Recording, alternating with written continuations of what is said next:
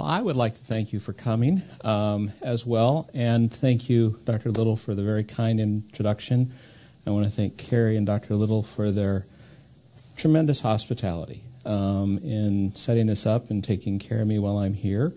Certainly this meal is amazing, and if at the end of our time together you don't really care much for my comments, at least associate my name with the meal, because then I know you'll think favorably of me. I will just say at the beginning, I have about 5 hours worth of material to share with you in 45 minutes. So we'll be running through some things relatively quickly. Hopefully we'll have time for a good conversation at the end.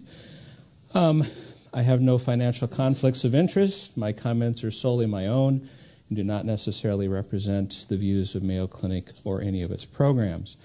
I would like to acknowledge an incredible resource for those that are interested in the history of eugenics, the Cold Spring Harbor Laboratories Image Archive of the American Eugenics Movement, where a number of the images in the first half of my presentation have come from. It's an incredible resource. So a few years ago, the beginning of a new century, the beginning of a new millennium, we were coming down to the very end of the race between Craig Vintner and the Human Genome Project to come up with an initial breakdown of the entire human genome. And there was a tremendous amount of excitement, publications, a lot of hyperbole, and such things as, calling the 21st century the century of the gene.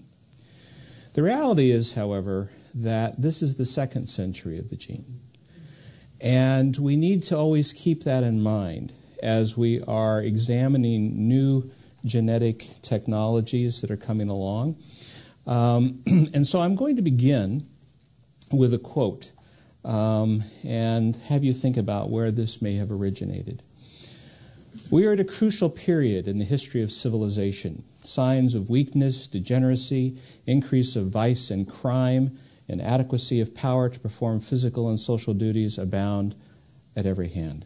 We cannot return to the ancient or Spartan method of weeding out incompetence by extinction. We cannot exterminate incompetence, but we can suppress their production. Out of this situation has arisen the science of eugenics. Eugenics is a new science which has as its object the betterment of the human race, and it embraces all forces and factors, whether hygienic, biological, social, or economic, which are or may be influential in the uplifting and improvement of humankind. This is the time to educate the young men and young women until they develop such a race patriotism and race loyalty that a young man or young woman who should discover themselves vitally defective, even if the marriage day has been set, will turn aside and renounce their plans. They should, for the sake of their own offspring and for the upbuilding of the race, control their emotions and affections, heroically refraining from cursing the succeeding generation. This is the height of moral patriotism and eugenic loyalty, which science aspires to generate within the breast of every man and woman, boy and girl, and which, when we have achieved this ideal, the world will witness a heroism and patriotism far more genuine and more glorious than that which inspires the soldier of today to throw himself into the cannon's mouth. May I have an amen? All right. Now, where do you think this was written?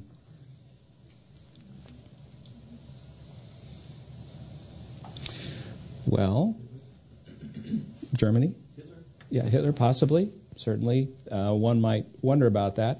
It actually was an American publication. This was, I think, the 17th printing or edition.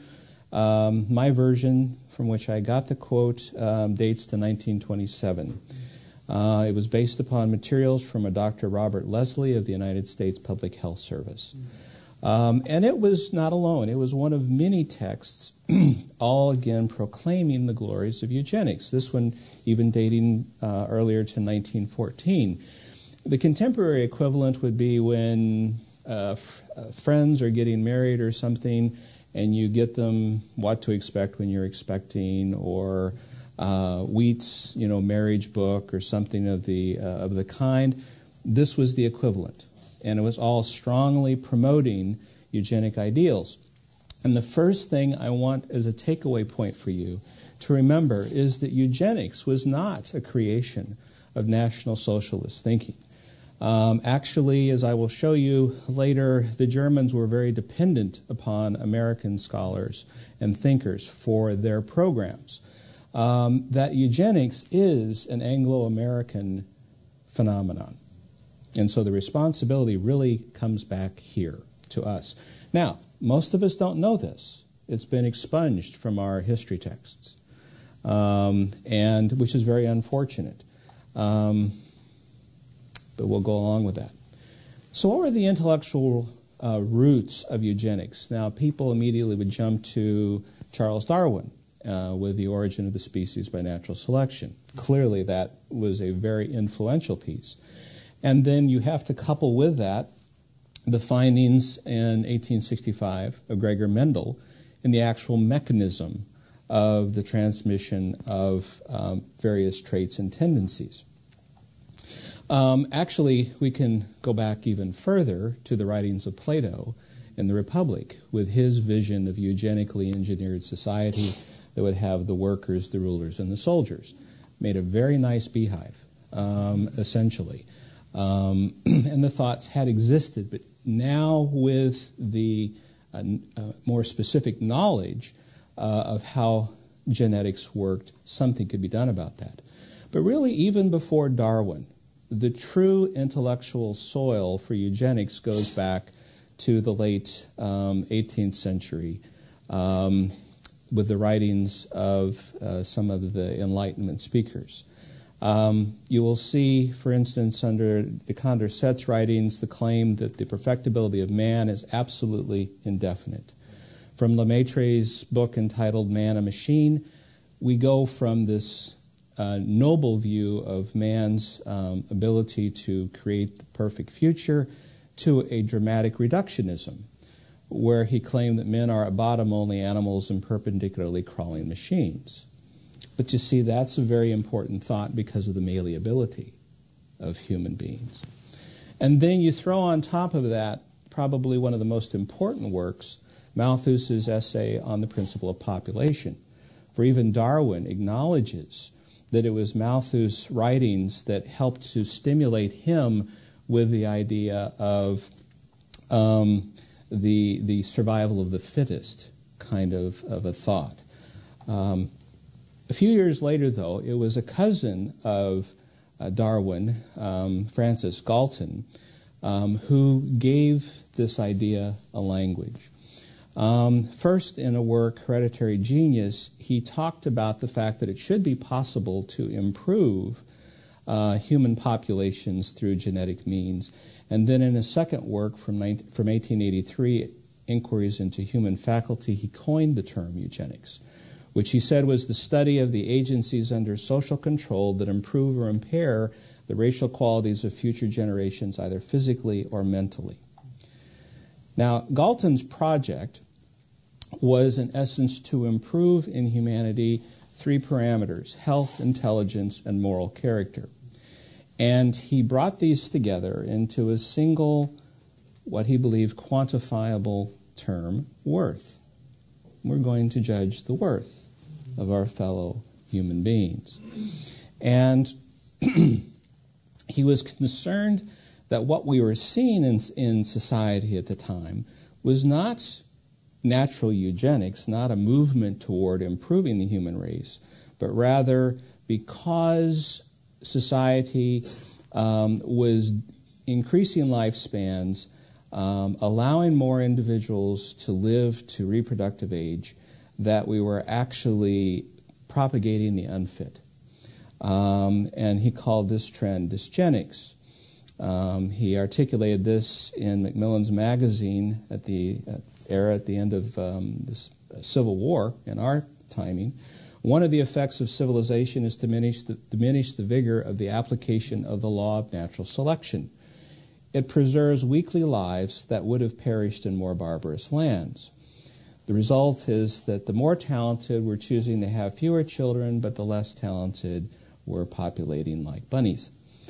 And the chief culprits of this dysgenic trend were Christianity, with its ridiculous notions of compassion and the contention that all human beings are equal before and equally loved by God, and modern medicine, which was making enough progress at that time to be keeping people alive longer. So the solution to this dysgenesis was a two-pronged program. First, there was the positive eugenics half, which would entail strategies to get the desirables to increase their fertility and reproduction. And so you would establish eugenic societies that would educate, collect pedigrees of worthy families to serve as examples, to provide financial assistance for these folks to have children, and to make the desirables clearly aware that it was their ethical duty to have more children. So in essence, positive eugenics involved educate, indoctrinate, identify, and assist. Then there is the other prong, the negative eugenics, which would involve discouraging or preventing the undesirables from reproducing. Now, because the undesirables were viewed as of low intelligence and low moral character, he did not believe that educational means and so on would be sufficient to keep them from reproducing, and therefore, quote, stern compulsion ought to be exerted to prevent the free propagation of the stock of those who are seriously afflicted by lunacy, feeble-mindedness, habitual criminality, and pauperism. Now, as we shall see, that stern compulsion expressed itself in forced sterilization policies. Now, it's interesting to note that at the time the Galton was conceiving of these things, there were American projects that, not calling it eugenics necessarily, were already beginning to have the same thought. And we can look to the Oneida Colony as an example of that. They claimed that between 1869 and 1879 they had produced 58 sterpicults, which is another way of saying children, but genetically desirable children, who then could be tested, and they invited people in to examine their children to confirm their intelligence, their physical prowess, and other characteristics. Now, of course, we should be asking certain questions as you go along in this way and say, don't you think that perhaps children being raised in a colony of utopians might have some cultural influences on their behavior and their education and things of that nature? So, but anyway, as we shall see, nurture versus nature was highly confused in the early years of eugenics. Moving a little bit forward to the beginning of the 20th century, we had the creation of the Eugenics Record Office in Cold Spring Harbor, which was led by Charles Davenport. His primary partner in crime was, oh my goodness, I don't know why we're not pulling up those images, but Dr. Harry Laughlin, who was the ERO's superintendent, and Laughlin's job was to create model sterilization legislation and other forms of model legislation. His Model Sterilization Act of 1926 was taken paragraph by paragraph, almost verbatim, in the 1933 German Erbsgesundheitsrecht, which was the New German regime's eugenics forced sterilization policy. To acknowledge their dependence upon these Yankees' contributions, the University of Heidelberg gave Mr. Laughlin an honorary doctorate. The third member of the triumvirate was Henry Herbert Goddard, who was the originator of IQ testing in the United States, which originated for purely eugenic purposes.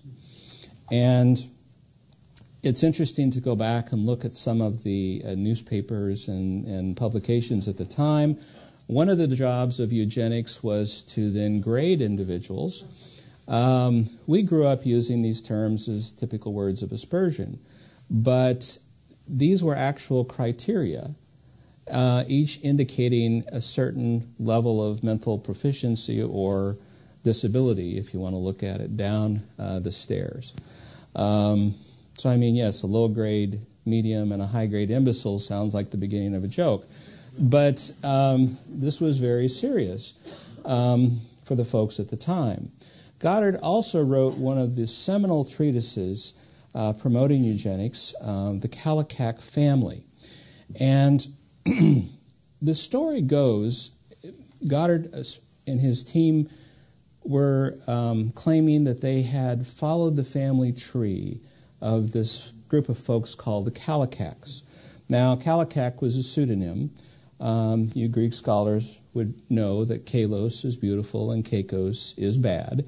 And so this is the story of good and evil in one family. And as the legend goes, in 1776, Martin Kallikak fathered a bastard child with a feeble-minded tavern wench.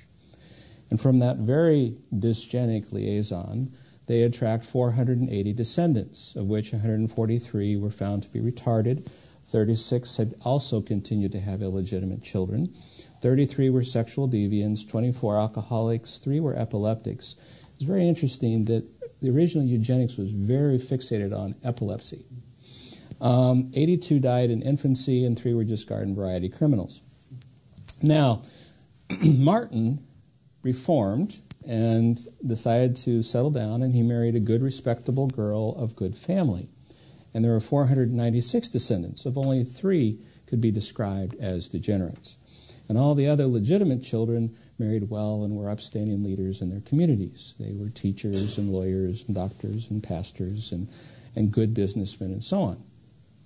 Now, the lesson that the book wanted to purport was that $150 sterilization, now we're talking $1912 at that point, would have prevented, through the dysgenic line, over $2 million in state aid and relief necessary to care for those people.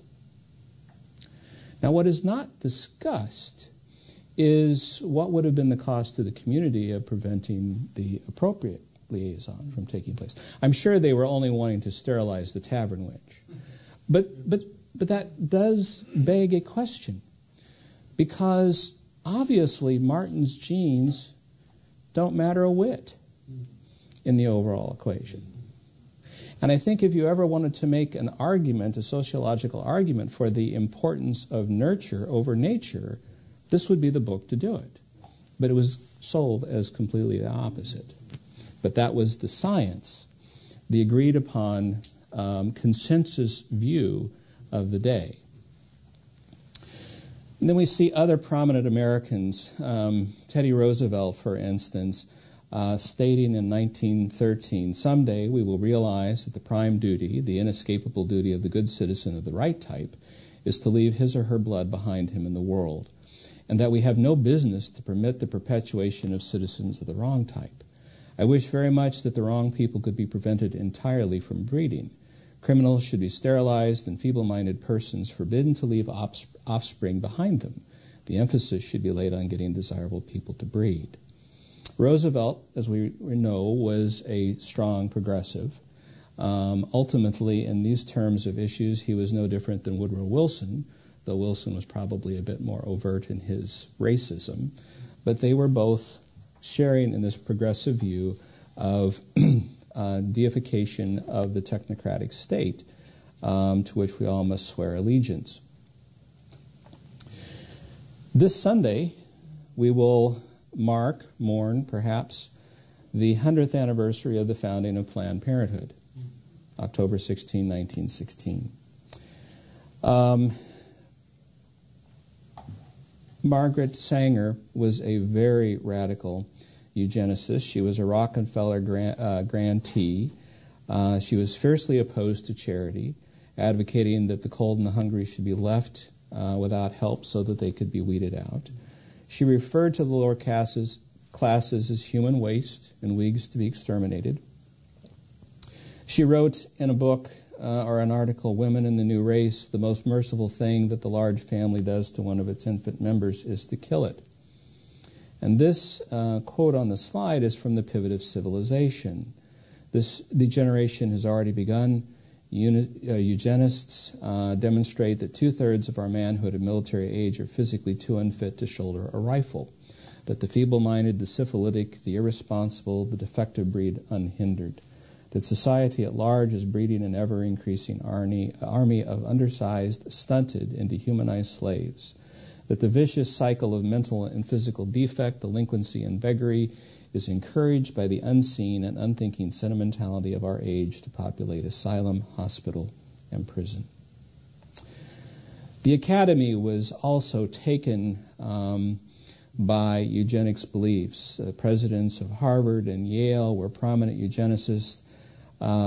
Irving Fisher stated in the Second National Congress on Race Betterment, quote, "Gentlemen and ladies, you have not any idea, unless you have studied this subject mathematically, how rapidly we could exterminate this contamination if we really got to it, and how rapidly the contamination goes on if we do not get at it." Our major philanthropic organizations, Carnegie, Rockefeller, Kellogg, were all in their various ways supporting major eugenic projects.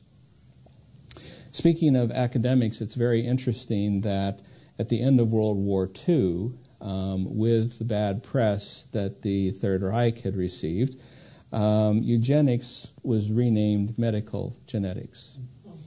And so that's where it went. But your departments of medical genetics, if you've had an institution that's been around long enough, probably derived from the Department of Eugenics at the time. The first iteration of People magazine was published by the American Eugenics Society. Some would say that the current iteration of People magazine might be, well, I don't know if I'd call it eugenic, perhaps a dysgenic magazine, but growing up on the farm, being in 4-H, you always look forward to going to the fair to demonstrate your livestock and your vegetables and other projects. Back in the 30s, 20s, 30s, even in the 40s, county and state fairs all had their eugenic health exhibits where you would see signs like this: "Some people are born to be a burden on the rest. Every 15 seconds, $100 of your money goes to the care of persons with bad heredity. Every 16 seconds, a person is born in the United States, but only every 7.5 minutes, a high-grade person is born in the U.S." And instead of trotting out your sheep and your cows and your other livestock, you'd dress up and trot out your kids. And they would have essentially fittest family contests, in which the family would be picked that served as the best eugenic ideal in the local community. And then you and your folks would receive this medal which said, "I have a goodly heritage." The arts, of course, were involved. There was a movie entitled The Black Stork. It was based on a Chicago situation in which Dr. Hazelden let die a child with birth defects belonging to Anna Bollinger. A friend of Hazelden provided the money and the means to make the movie, of which he himself chose to star in it. And the story goes that the Miss Hazelden had this defective child, and he wanted to heroically prevent the child from being kept alive, essentially promoting a form of infanticide. He was soundly criticized by the local physicians who wanted to adhere to these ancient Hippocratic ideals. And so the baby in the movie actually was kept alive. And they follow the story, the history of this unfortunate individual who grew up and had his disabilities and became a constant target of derision and bullying and so on by his peers, to the point that he grew up in his teen years in such anguish and being rejected that he came in and he chose the fuddy-duddy old physicians for making him live and endure this. Now, Hollywood then is really not known for its subtlety when it wants to engage in propaganda. The Immigration Act of 1924 was a eugenics form of legislation that sought to limit the influx from Southern and Eastern Europe, for these folks were biologically inferior and jeopardized the blood of the nation. Secretary of Labor James Davis said America has always prided itself upon having for its basic stock the so-called Nordic race. We should ban from our shores all races who are physically, mentally, morally, and spiritually undesirable and who constitute a menace to our civilization. And it basically took until 1965 to reverse many of these acts. Indiana became the first state in the United States in 1907 to pass forced sterilization legislation. By the 1930s, 35 states had laws for forcible sterilization of individuals judged to be defective. By 1930, more than 60,000 Americans were forcibly sterilized. And you can see a map from around 1935 of the states in the crosshatching that had legislation and others that were considering it. Minnesota was one of those states. And just to share with you, some of the enthusiastic supporters included Dr. Charlie, who said, "I think this bill is a good one, and if carried out under full restriction, will greatly reduce in the future the number of our mentally unfit citizens." And in a speech given at the opening of Northwestern University's medical school, medicine has succeeded in upsetting the law on which evolution has depended for the progress of living creatures. We must not close our eyes to the evil of protecting and perpetuating the physically and mentally unfit. And we must, in medicine, lead the world in addressing this situation. Now, I share this quote with you not to, thumb my nose at my forebears at Mayo. These were otherwise brilliant men who developed a medical system that still, I think, is without peer, and did a tremendous amount for the advancement of surgical technique and sciences. I share this with you to illustrate how wrong our leaders can be on some of these issues, that settled science isn't always as settled as we claim, and that physicians don't tend to make very good social engineers. There was the case, and I'm not sure why the images are not showing up. I apologize for that. The case that went before the United Supreme Court of Buck versus Bell. You may be very familiar with this. Carrie Buck, an 18-year-old involuntary resident of the Virginia State Colony of Epileptics and Feeble-Minded, was chosen to be the first person for forced sterilization, claiming that she was a daughter of a feeble-minded mother in the same institution and the mother of an illegitimate feeble-minded child. The court ruled 8-1 to support the legislation and the opinion. One of the shortest, actually, in Supreme Court history was written by the famed jurist Oliver Wendell Holmes, in which he stated that we have seen more than once that the public welfare may call upon the best citizens for their lives. It would be strange if it could not call upon those who had already sapped the strength of the state for their lesser sacrifices, often not felt to be such by those concerned, in order to prevent our being swamped with incompetence. It is better for all the world if, instead of waiting to execute degenerate offspring for crime or to let them starve for their imbecility, society can prevent those who are manifestly unfit from continuing their kind. 3 generations of imbeciles are enough. The only problem was that Carrie Buck wasn't an imbecile. She later went on and was successful at college-level courses. And the real issue was that the only reason she became pregnant and had an illegitimate child was that she was raped by her cousin, who received no penalty for his action. And then to this audience, I particularly want to remind us of the role that institutional religion had played in perpetuating the eugenic ideal.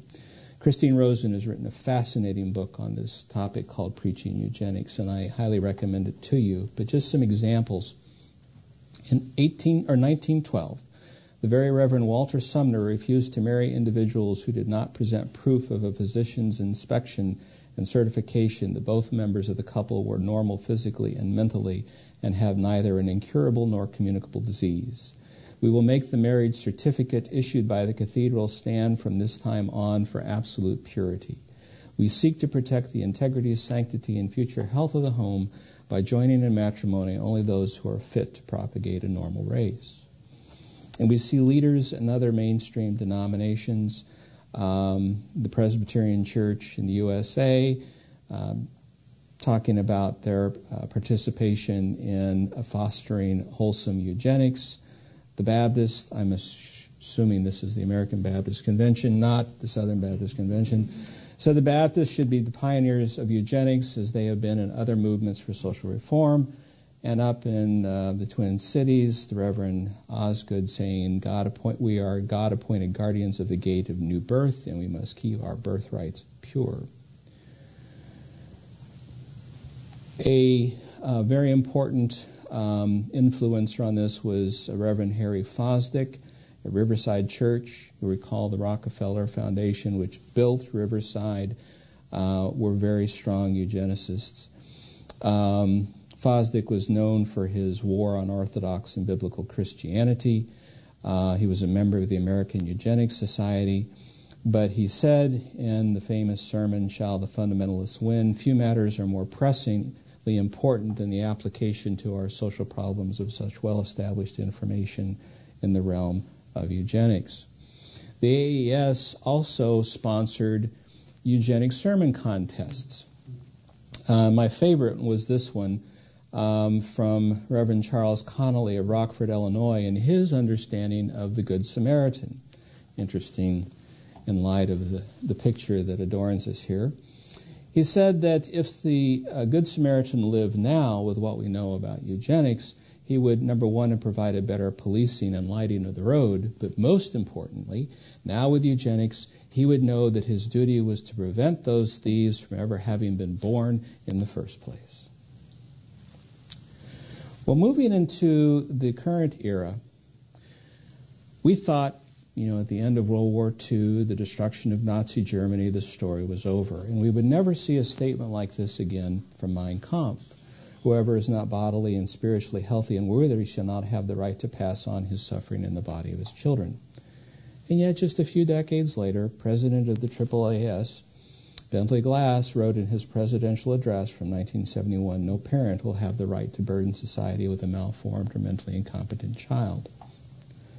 Twice Nobel recipient Linus Pauling was very concerned about the dysgenic trends that he saw going forward. In fact, he suggested that carriers of sickle cell anemia, these are the non-affected clinically individuals but carry the gene, these carriers should be branded on their forehead to warn prospective mates of the genetic peril that lay therein. He also said that carriers of cystic fibrosis who have children add to the amount of human suffering and should feel guilty for their actions. Nobel laureate William Shockley, who contributed to the development of the transistor, wanted to propose that everyone with an IQ of less than 100 be offered a payment to be sterilized. Nobel laureate Joshua Lederberg at Stanford was more interested in using genetic engineering over traditional eugenic means. Then in 1978, we had the birth of Louise Brown, the first successful birth using in vitro fertilization technologies. The creator of IVF, and also a Nobel laureate, Robert G. Edwards, was a very prominent eugenicist. In fact, he later even stated that he was interested in developing IVF as a eugenic tool. He said that IVF was actually about more than infertility. I wanted to find out exactly who was in charge, whether it was God himself or whether it was the scientists in the laboratory. And his conclusion, it was us. In 1999, he stated, "Soon it will be a sin for parents to have a child that carries the heavy burden of genetic disease. We are entering a world where we have to consider the quality of our children." And in 2005, at a conference on in vitro fertilization, he advocated the use of pre-implantation genetic diagnosis on every embryo that was to be transferred to a uterus and only allowing normal embryos, genetically normal embryos, to be implanted. As a social movement, we can look to Lee Yu of Singapore, who introduced tax rebates for children and a state-sponsored dating agency for college graduates to improve the quality of the race in Singapore. I can confirm the dating agency really did exist because friends of mine physicians who grew up in Singapore were approached to participate in the program. We have China's one-child policy, which is ostensibly for population control, but the Chinese were very interested in eugenics. They even have a named eugenic law of 1994 in which abortions would literally be physically forced on women whose mate or from her own family were thought to carry genetic disease. And before she passed away, Dorothy Wirtz did a worldwide survey of genetics counselors. Now, in genetics, we, in the United States and Canada and Britain, try to uphold what's called the non-directiveness policy, that when you engage in genetics counseling, you provide the objective information. Do you have the gene? Do you not have the gene? Or do you have a likelihood of having the gene? And what are the consequences of that? How might it express itself? What's the wide variety of phenotypic expression which may accompany some genes? And yet you can see in much of the rest of the world, they do not adhere to this. They believe it is their role to tell people you should not have children, period. In 2002, Gottfredson tried to do an analysis that if we could eugenically increase the average IQ in the population by 1 or 2 points, look at all the potential benefits to the economy and in our society that would accrue from this. And again, what's notably absent is the consideration, well, what if there aren't jobs? What if the economy is horrible? You can have all sorts of qualified people with higher IQs and still not necessarily be able to accomplish the ends that are being promised. But this is the thought that, again, is still with us.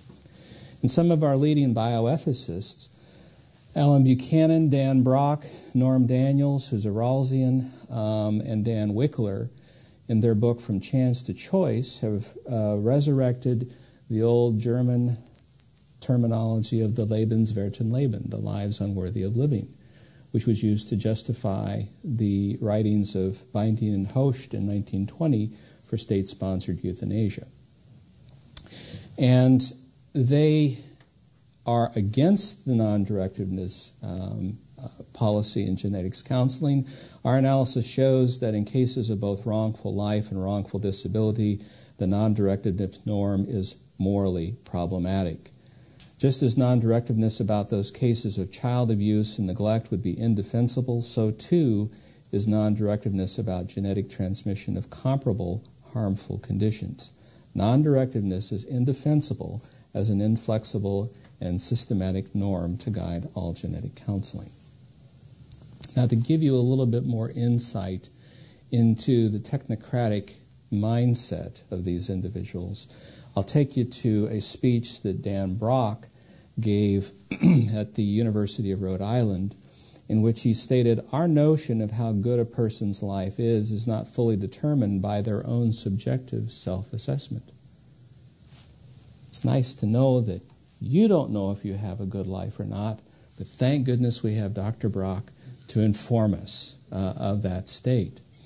And said, preventing a severe disability is not for the sake of the child who will have it, rather it is for the sake of less suffering and loss of opportunity in the world at large. America's bioethicist, Art Kaplan, can't seem to think that there's anything wrong with eugenics. He said, it is difficult to argue in a world which tolerates the creation of homogeneity through the parental selection of schools, music lessons, religious training, or summer camps, that only environmentally engineered homogeneity is morally licit. No moral principle seems to provide sufficient reason to condemn individual eugenic goals. Now, while individual decisions can have negative collective consequences, it's not clear that it is any less ethical to allow the selection of genetic traits than it is to permit them to teach their children the values of a particular religion. Good case for your critical thinking class, Larry. So this is clearly a category mistake of, the most blatant kind. But that this was even proposed as an academically legitimate expression of thought shows the degree to which the academy is really in trouble in our country. And then a fellow theologian, Ron Cole Turner, in his book Beyond Cloning, he's also a transhumanist. And I'll just go to the blue portion. Will nature transcend itself again via technology and give God a transhuman species more intelligent, more spiritual, more loving, more creative, poetic, musical, more adept at praise, more generous, more able to glorify and enjoy God? Could our technology be the midwife of divine creativity, God's hands in our clay? I'll respond to that at the very end. And a current Supreme Court justice has stated that she was excited about Roe versus Wade because we would see a restriction in the growth of populations that we don't want to have too many of. Dr. Julian Savulescu at Oxford University has proposed his principle of procreative beneficence, why we should select the best children. That parents have an obligation to use reprogenetic technologies to select disease-free children, children with superior desired traits, even if that selection leads to some degree of social inequality. Now, I just want to mention that Savulescu, also a transhumanist, has no regard for the preborn and is very much against the conscience rights among healthcare professionals. He instead favors something he calls moral reengineering, so that people will be sure to have the right type of thinking on these critical social issues. One of the results of pre-implantation genetic diagnosis and in vitro fertilization is the creation of savior siblings. Many of you may have read Jodi Picoult's book or saw the movie based on that book. Her Sister's Keeper, is based upon the Nash's case, in essence. Molly Nash had a congenital bone marrow failure syndrome called Fanconi's anemia. And the best transplants in diseases like this are related transplants, less chance of rejection, and so on. So what the Nashes did is that they conceived of 30 embryos by in vitro fertilization, and they tested them. But not only were they selecting out the embryos so that they didn't have the Fanconi's gene, but they were also selecting those who would be a perfect HLA match. And even if they didn't have the Fanconi's gene, but weren't an HLA match, those embryos were discarded as well. And there were 4 left. Singlet implantations, and finally her brother Adam was born, who served as Molly's stem cell donor. Now this is a very important but very disturbing case, because medicine has now basically agreed with the idea that people should be allowed to exist solely for their genetic utility. That's what this establishes. If we look at how the American public is viewing this, there's been a recent Pew study which I think is showing a little bit more caution. But in 2004, the Genetics and Public Policy Center at Johns Hopkins surveyed whether PGD should be approved for various purposes, to exclude for a potentially lethal disease, to serve as an HLA match. Notice the large number of people that approve of that selection. For preventing adult onset disease, 40% for just simple sex selection. We'll come back to that.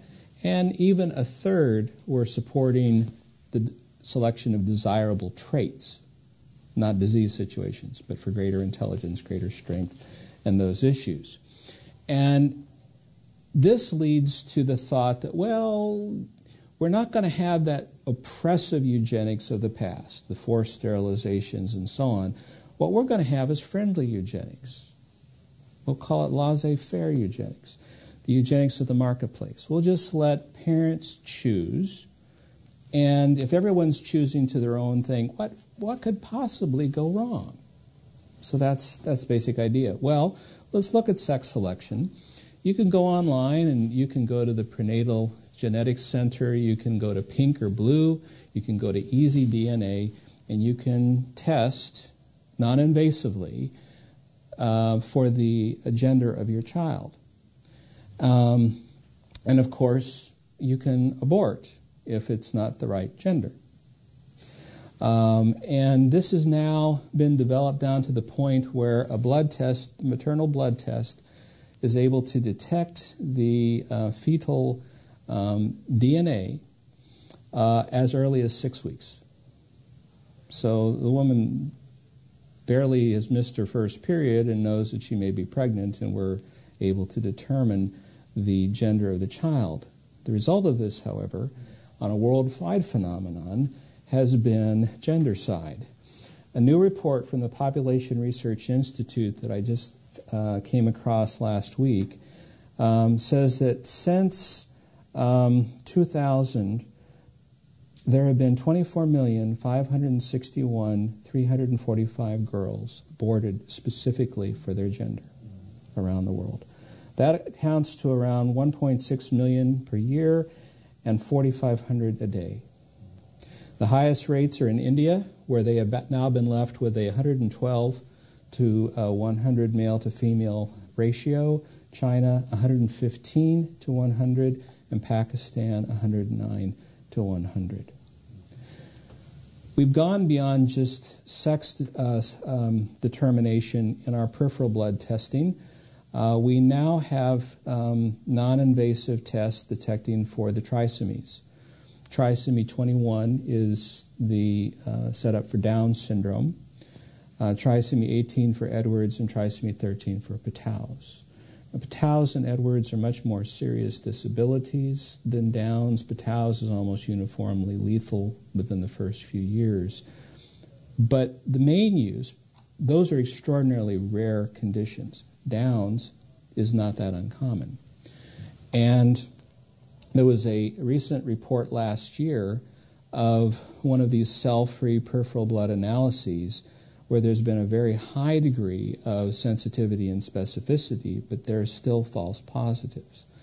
And taking tests like this, the Brits have said that this new test could save the state thousands to millions of dollars if we eliminate all these Down's children. Moving on to some of the other problems with this genetic information is this profound genetic reductionism, that we are really nothing more than our genetic constitution. Walter Gilbert, one of the founders of the Human Genome Project, said, knowing the complete human genome, we will know what it means to be human.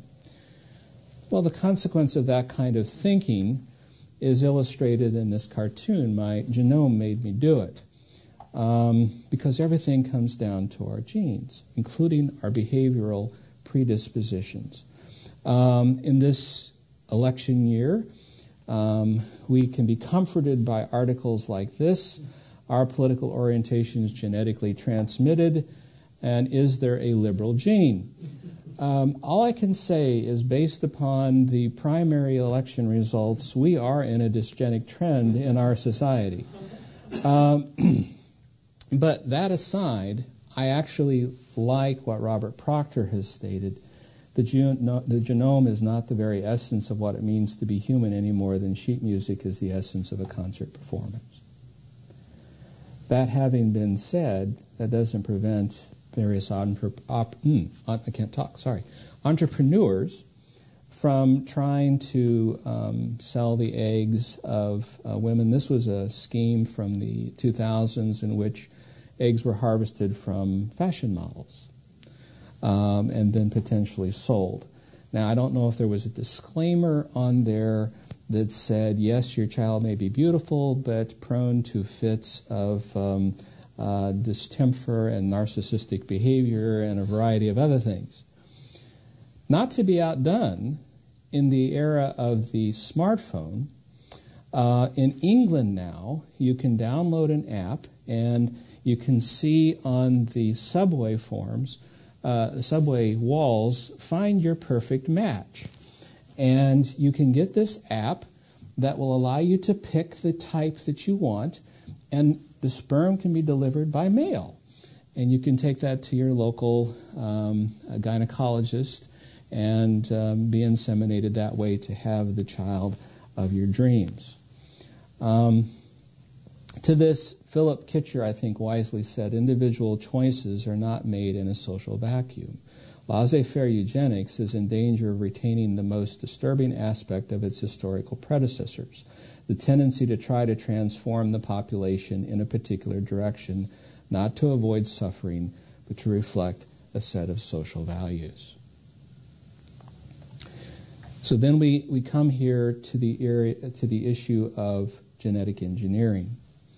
Now, up until recently, gene therapy was based upon delivering the desired gene into the body through a variety of vectors, and many of these were viruses.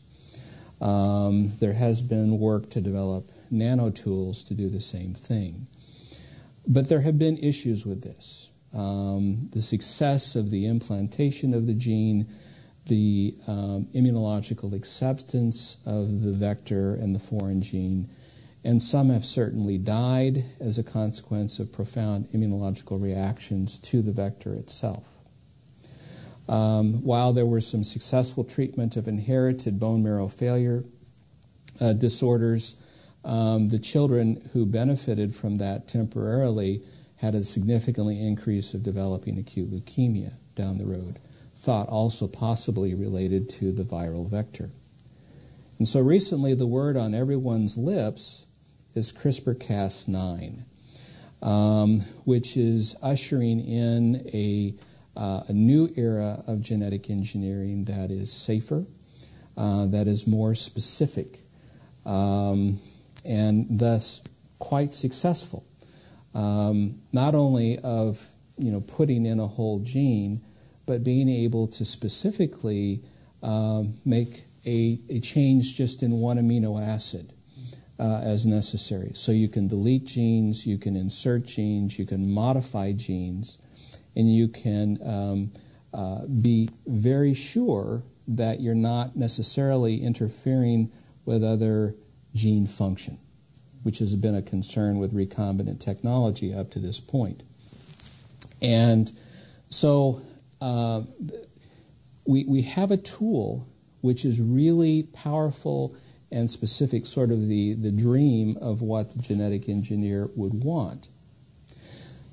The reality is, though, that this technology is best done ex vivo, meaning in the laboratory. And what's easiest to manipulate at that point? Well, you can grow cultures, from regular adult stem cells, develop a tissue, then put in the modified tissue cells. That's one thing. But it's a lot easier to create a new embryo and just with those few cells make the modification of the embryo. The consequence of that, however, is that you're doing a germline manipulation, because necessarily at that early stage of development, the gametes are going to be affected. So every subsequent generation is going to be affected by that modification. Now, when I was growing up, there was a fairly clear line of demarcation. We will allow genetic therapies for adults, but the line was to be drawn at germline manipulation. And you can see this expressed in the Convention on the Protection of Human Rights and Dignity from the EU. Article 13, an intervention seeking to modify the human genome may only be undertaken for prevention, diagnostic, or therapeutic purposes, and only if its aim is not to introduce any modification in the genome of any descendants. Now, that inviolable line, which was very wise, is already going out the window. We have had 2 reports from the Chinese, which you may have heard about, in which CRISPR technology was used to create embryos of human beings to undergo the modification.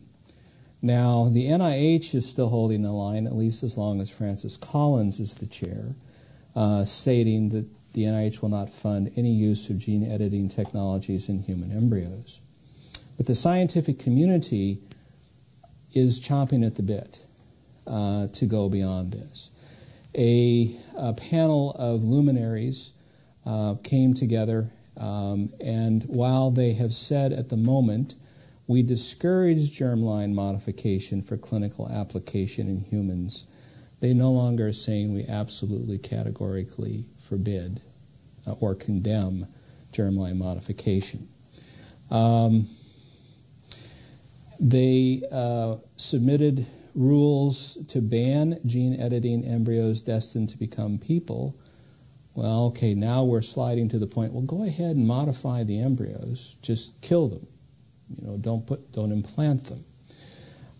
In England, they this year have gone so far as to just simply say, yes, we're going to actually sponsor embryo manipulation, but still we're wanting to say that you have to kill them at the age of 7 days. Now, that's very easy to ignore.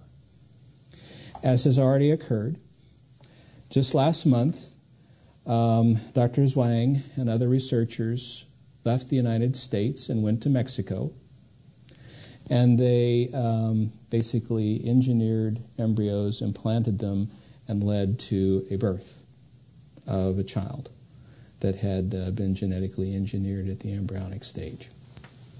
And their publication is soon to come out. So, when the Spectre makes this headline, eugenics is back, yep, boy howdy, it sure is. And what should we take away from what I've shared with you? Well, the eugenic impulse is still very much alive and well. I will say that science is a wonderful tool, but incomplete or bad science is a horrible way to form social policy. That we should beware the coalition of science, institutional religion, and politics, for each will attempt to co-opt the other. Objectivity and a valuable system of checks and balances will be lost. That intelligence, scientific achievement, and clinical excellence are not guarantors of wisdom. Scientists make horrible social engineers, and those at the upper end of the bell curve aren't nearly as smart as we think we are. The laissez-faire eugenics will likely be just as problematic as the state-sponsored version. The governments will always view people as something to control. The state will always want to increase social productivity and minimize social costs. Anyone less than normal will always be viewed as a problem, an impediment, a drain, despite all the electioneering rhetoric of inclusion to the contrary. Medicine must retain its practice and moral independence from the state. State control of medicine is a recipe for disaster, but unfortunately, medicine and science cannot be trusted on their own either to regulate and discipline themselves. Most importantly, medicine cannot fix humanity, and neither can the state. In responding to Ron Cole Turner's statement, no technology isn't going to offer to God a better human being. 2 Corinthians 3:18 says, "And we are being transformed into His likeness with ever-increasing glory, which comes from the Lord, who is the Spirit." And in Romans 8:29, we read, "For those who He foreknew, He also predestined to be conformed to the image of His Son, in order that we might be the firstborn among many brothers." That's the definition of human perfection. No science, no genetic manipulation, no transhumanist intervention is ever going to be able to achieve that. And we delude ourselves if we think otherwise. Humankind's utopian aspirations usually create more ill than good, for any so-called new man will be driven by the old man's weaknesses and temptations. Collective centralized power cannot escape our sinful nature and motivations. And unfortunately, great harm can be done in the name of good and compassion. And so with that, I simply ask us, let us pray.